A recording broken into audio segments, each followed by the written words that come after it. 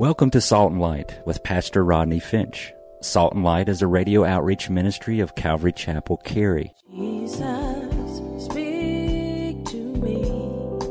Open your word and reveal your heart to me. Salt and Light is a series of verse-by-verse studies through the Bible, focusing on its practical application to our everyday lives. Salt and Light is recorded live at Calvary Chapel, Cary in Apex, North Carolina. Stay tuned. At the end of the program, we will give you information on how to contact us, so be sure to have a pen and paper ready. Today, Pastor Rodney will be teaching from the book of Revelation, chapter 3. So grab your Bibles and follow along. Now with today's teaching, here's Pastor Rodney. This week, I was reading some church bulletin bloopers. And these are actual mistakes in church bulletins from around the country. Like this. The 8th graders will be presenting Shakespeare's Hamlet in the church basement on Friday at 7 p.m. The congregation is invited to attend this tragedy. Scouts are saving aluminum cans, bottles, and other items to be recycled. Proceeds will be used to cripple children. For those of you who have children and don't know it, we have a nursery downstairs. Don't let worry kill you. Let the church help. Thursday night, prayer, potluck, and medication to follow.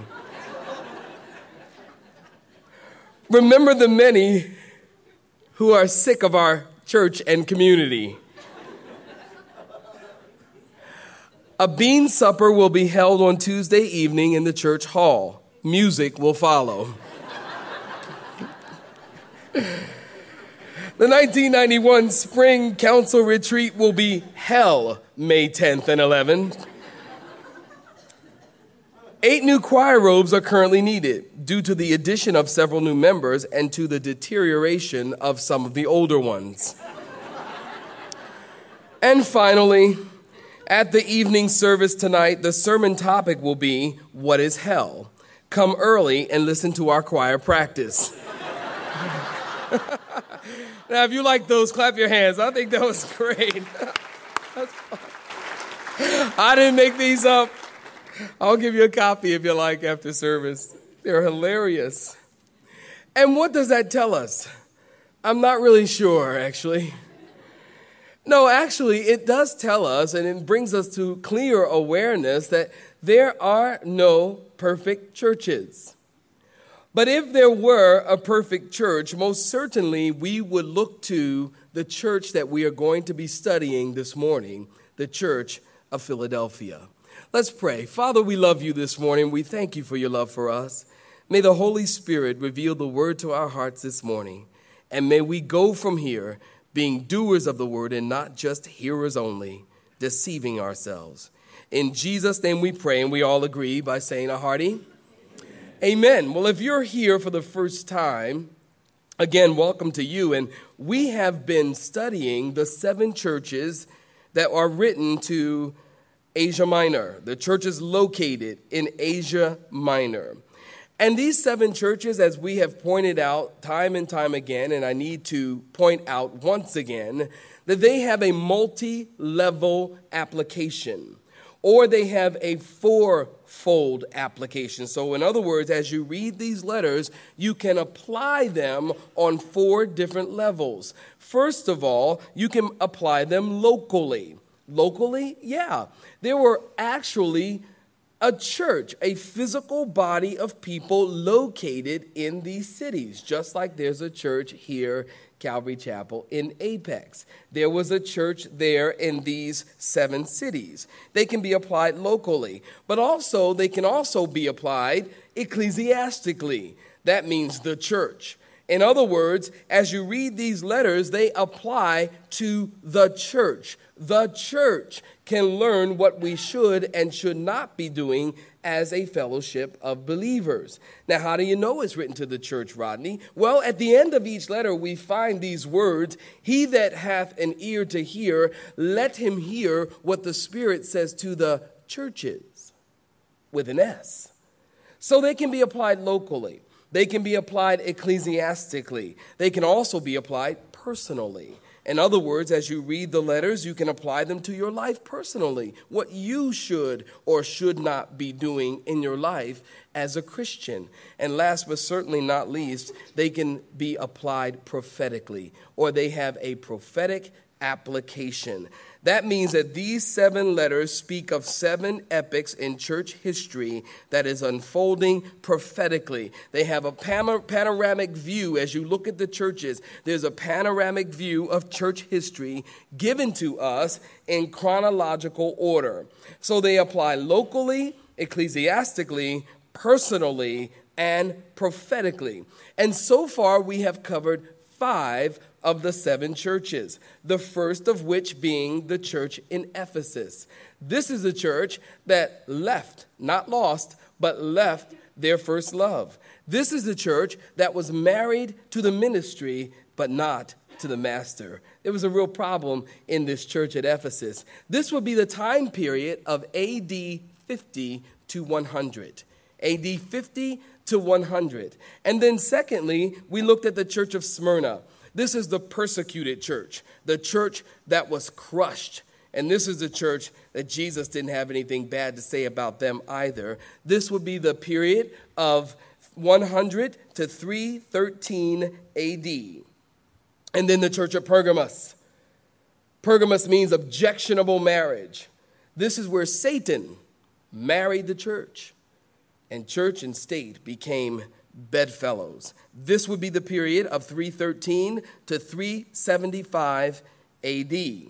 And then the church at Thyatira.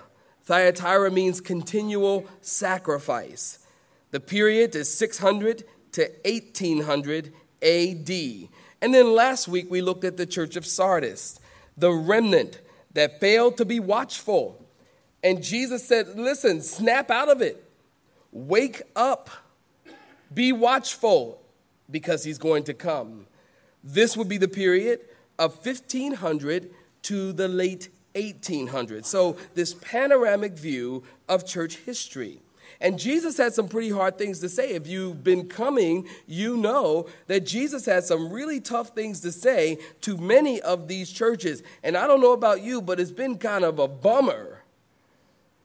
It's been kind of depressing, man. I mean, Jesus got all this bad stuff to say about all of these churches. Well, this morning, we actually get a breath of fresh air, because the church at Philadelphia, Jesus has nothing bad to say about this church. This is the church that is a great church. Nothing bad to say, nothing but good news this morning. So the 6th church we come to, the church of Philadelphia, beginning in verse 7 of chapter 3. If you're there, would you say a hearty amen? And to the angel of the church in Philadelphia write, these things says he who is holy, underline that, he who is true, underline that, and who has the key of David. He opens and no one shuts, and shuts, and no one opens. Now notice the writer, John, given this revelation of Jesus Christ, he's writing to the angel or the pastor or the messenger to the church of Philadelphia. Now, many of you know that I am from Philadelphia. I love Philly. And when I think of Philly, I think of Philly cheesesteaks, man.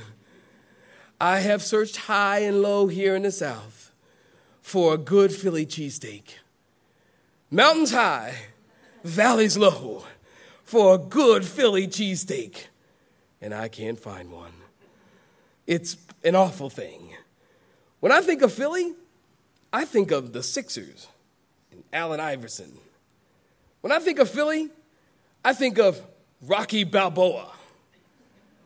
Adrian! love you, Adrian. Boom, boom, boom, boom. Adrian! I love Rocky. Rocky's the man, you know. Sorry. But you know that's not this Philly. The name Philadelphia means the city of brotherly love. This Philadelphia is located 38 miles southeast of Sardis. Philadelphia is the youngest of the 7 cities. The city began in 189 BC and was started by a man named Eumenes, who died, and he was succeeded by his younger brother Attalus of Pergamum. The brothers were so close that Attalus named many new buildings after his older brother. He minted coins with his older brother's image on them. And so the people began to refer to Philadelphia as the city of brotherly love. That's how they got their name. Philadelphia was built with a deliberate intention, and this is important historically for the city. The city was built with the deliberate intention that it might become a missionary city. Also, it was a launching pad to spread the Greek culture and the Greek way of life and the Greek civilization to all the surrounding nations. Philadelphia was a prosperous city, one with great highways. As a matter of fact, they had one of the greatest highways in the world, a highway that led from Europe to the east. In AD 17, a major earthquake destroyed the city, along with other cities, including Sardis. Most of the other cities recovered pretty quickly, but the city of brotherly love continued to have aftershocks and tremors. And this would cause the people to flee into the country because they didn't know when the big one was coming. Today, the city of Philadelphia is the town of Alessia. It has a population of approximately 37,000 people. And it is interesting. Jesus has nothing bad to say about this church. And there still is today a group of people, a body of believers in the church of Philadelphia today, which is in Turkey. Interesting. Jesus had nothing bad to say about them, and they still gather as a body of people. This was an awesome, great church. As a matter of fact, most of us want to belong to this church because nothing is said bad by Jesus to this church. What made them a great church? What made them a great church? Well, if you're taking notes, you might want to write this down. Philadelphia was a great church because they were, number one, under the authority of God. They were a great church because they were under the authority of God. Now, you might remember, as I've told you in time past, in the letters to the churches, it is interesting to note in chapter 1 of Revelation, we have the characteristics of Jesus. And to each church, Jesus or John takes one of those characteristics and applies it to that particular church based on their particular situation or their need. John takes a characteristic of Jesus and applies it to the church. We've talked about that. Well, the church of Philadelphia, that's not so. He doesn't do that. Did you notice in verse 7, to the church at Philadelphia, he simply opens this letter by saying, "These things says he that is holy and true." Now, holy is a description of God himself, his very being. Hear me.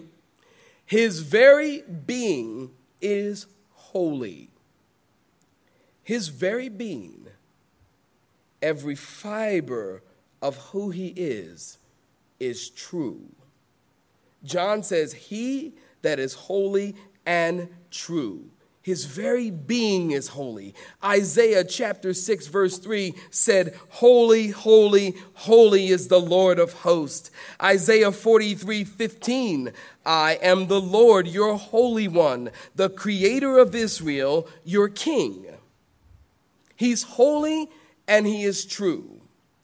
Now, in the Greek language, there are two words translated for true. Remember, the Greek language is an expansive language. They have some 60,000 basic words in the Greek language. That's a lot of words. We have something like 10 or 20,000, something like that. But they have 60. So some of their words can have 2, 3, 4 meanings. For example, love. Love, we know, has 4 different meanings. So it's such an expansive language. Well, in the Greek language, this word for true has 2 translations. It better translates, or actually has 2 translations. One of the words true means true and not false.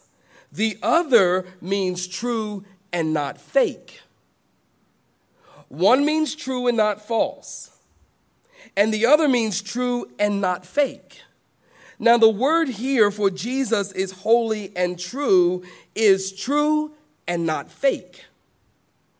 In other words, Jesus is saying that he is the holy and true one. In other words, Jesus is real and genuine. He is the real thing. Now, Coke plagiarized that from Jesus. I'm confident. Jesus is the real thing. Jesus is the real deal. He is real. He is genuine. He is authentic. He is not fake. There is no other. Jesus is true in all of who he is. He is the real God and the real man. And the holy and real or true one, notice in your text, holds the key of David. Now, what does that mean? Well, it's a quote taken from Isaiah chapter 22. This guy named Shebna, he was a servant of the king Hezekiah, and he was also the keeper of the keys. Shebna wore this big key ring around his shoulder. And he didn't use his authority. He didn't use those keys to the city for the good of the people. He used it for selfish gain. And the key was ripped off his shoulder and given to Eliakim, who was a godly guy, and he used his authority wisely. And so Eliakim becomes a picture of Jesus, who was dependable. He was a dependable administrator of the affairs of God. And Jesus says he is also the keeper of the keys. He has power and he has authority. Jesus says, I'm the one with the riches and the treasures of the kingdom. And I'm not like Shebna, but I'm the one who will use the treasury to do the work of the kingdom. Jesus is faithful. He's holy and he's true. And he has the authority that no one can question. He has the authority to open doors and to shut other doors. Jesus has the authority to open the doors of salvation to whom he wishes and to shut the door of salvation to whom he wishes. And that is why he can say, listen, that is why he can say, I am the door. And he said that in John. He says, and you can't get to heaven any other way except through me. Jesus said, I am the way, the truth, and the life. And no man, no, not anybody can get to heaven except they come through him. So Jesus, is the one who holds the key. And he opens and closes as he wishes. And so what made the church at Philadelphia a solid church is that it was, number one, under the authority of the one who is holy, the one who is genuine, the one who is real, who holds the keys to the kingdom, Jesus Christ. In other words, it's a church that is living in submission to Jesus and allows Jesus and his word to be the authority. Now listen, there are a lot of churches who talk about Jesus. There's a lot of churches, talk about Jesus, but they throw the name of Jesus around like, yeah. In Jesus' name we claim this, in Jesus' name we say this, in the name of Jesus, in Jesus' name, Jesus, Jesus, Jesus. And listen, it is one thing to use the name of Jesus, but it is another thing to live under the authority of his word. Now, this is where they deny him. And this was what Jesus said, I love about the church at Philadelphia because they kept my word. This is what Jesus loved about them. They didn't just go, Jesus this, Jesus that, or the name of Jesus this, Jesus that. Our ministry is named Jesus. The name of the ministry is Jesus' name only. Jesus says, no. This church was a great church because they lived under the authority. They didn't just speak his name. They lived under the authority of the word of God. Secondly, what made them a great church? Write this down. Because they were given divine opportunity. Divine opportunity? What do you mean, Rodney? Well, look in verse 8 in your text. Notice Jesus says, I know your works. See. Now, you should circle that word. It's a very small but a very important word. See, I have set before you an open door, and no one can shut it, for you have a little strength. Not a lot of strength, not much strength, just a little strength. Have kept my word, that's what you've done, and you have not denied my name. Notice Jesus says, I know your works. See, I have set before you an open door. Now, there are differing opinions as to what the open door means. Keep in mind, remember the history of Philadelphia. They had a great strategic location to be able to take their culture to the surrounding nations. From Europe to the east. And this church, because of their location, they had an ability to be able to also take the gospel to the surrounding nations. So this church had a great evangelistic calling. So I believe that this open door is a reference to an open door of ministry. An open door of ministry.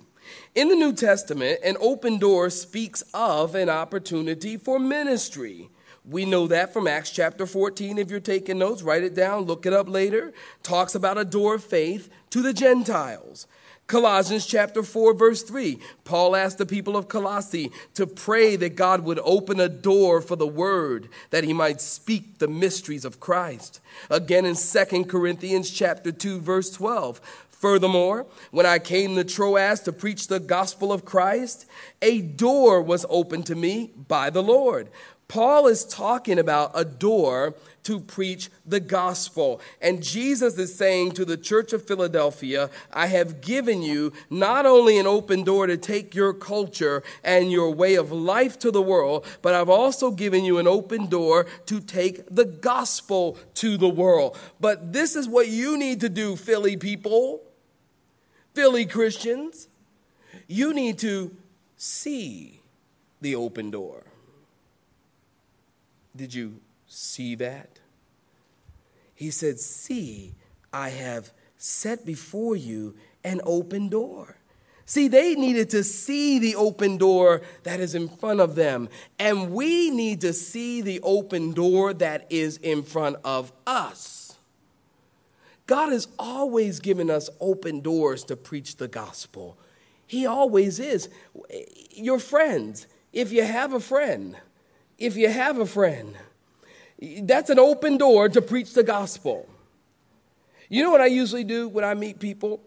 If I'm outside of this setting, the church, I will immediately try to strike up a conversation about godly things. You see, because I'm seeking an open door for ministry.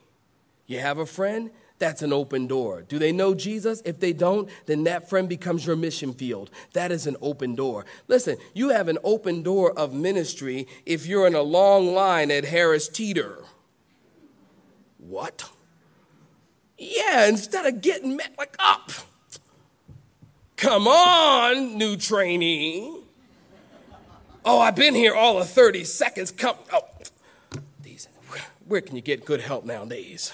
Oh, come on, lady. I got to get out of here. Instead, why not look at the person behind you and say, hey, how you doing? New around here? Oh, yeah. Me too. I just got here. Go to church? Yeah. No? Oh, okay.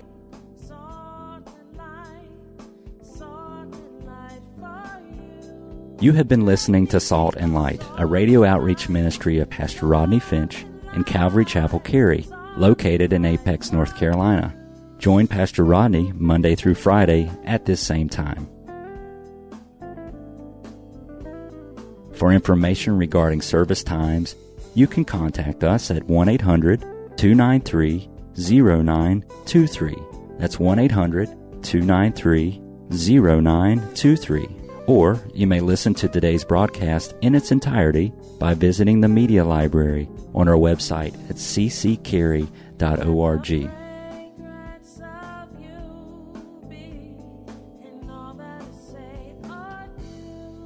We would like to thank you for tuning in to Salt and Light and pray that you have been blessed.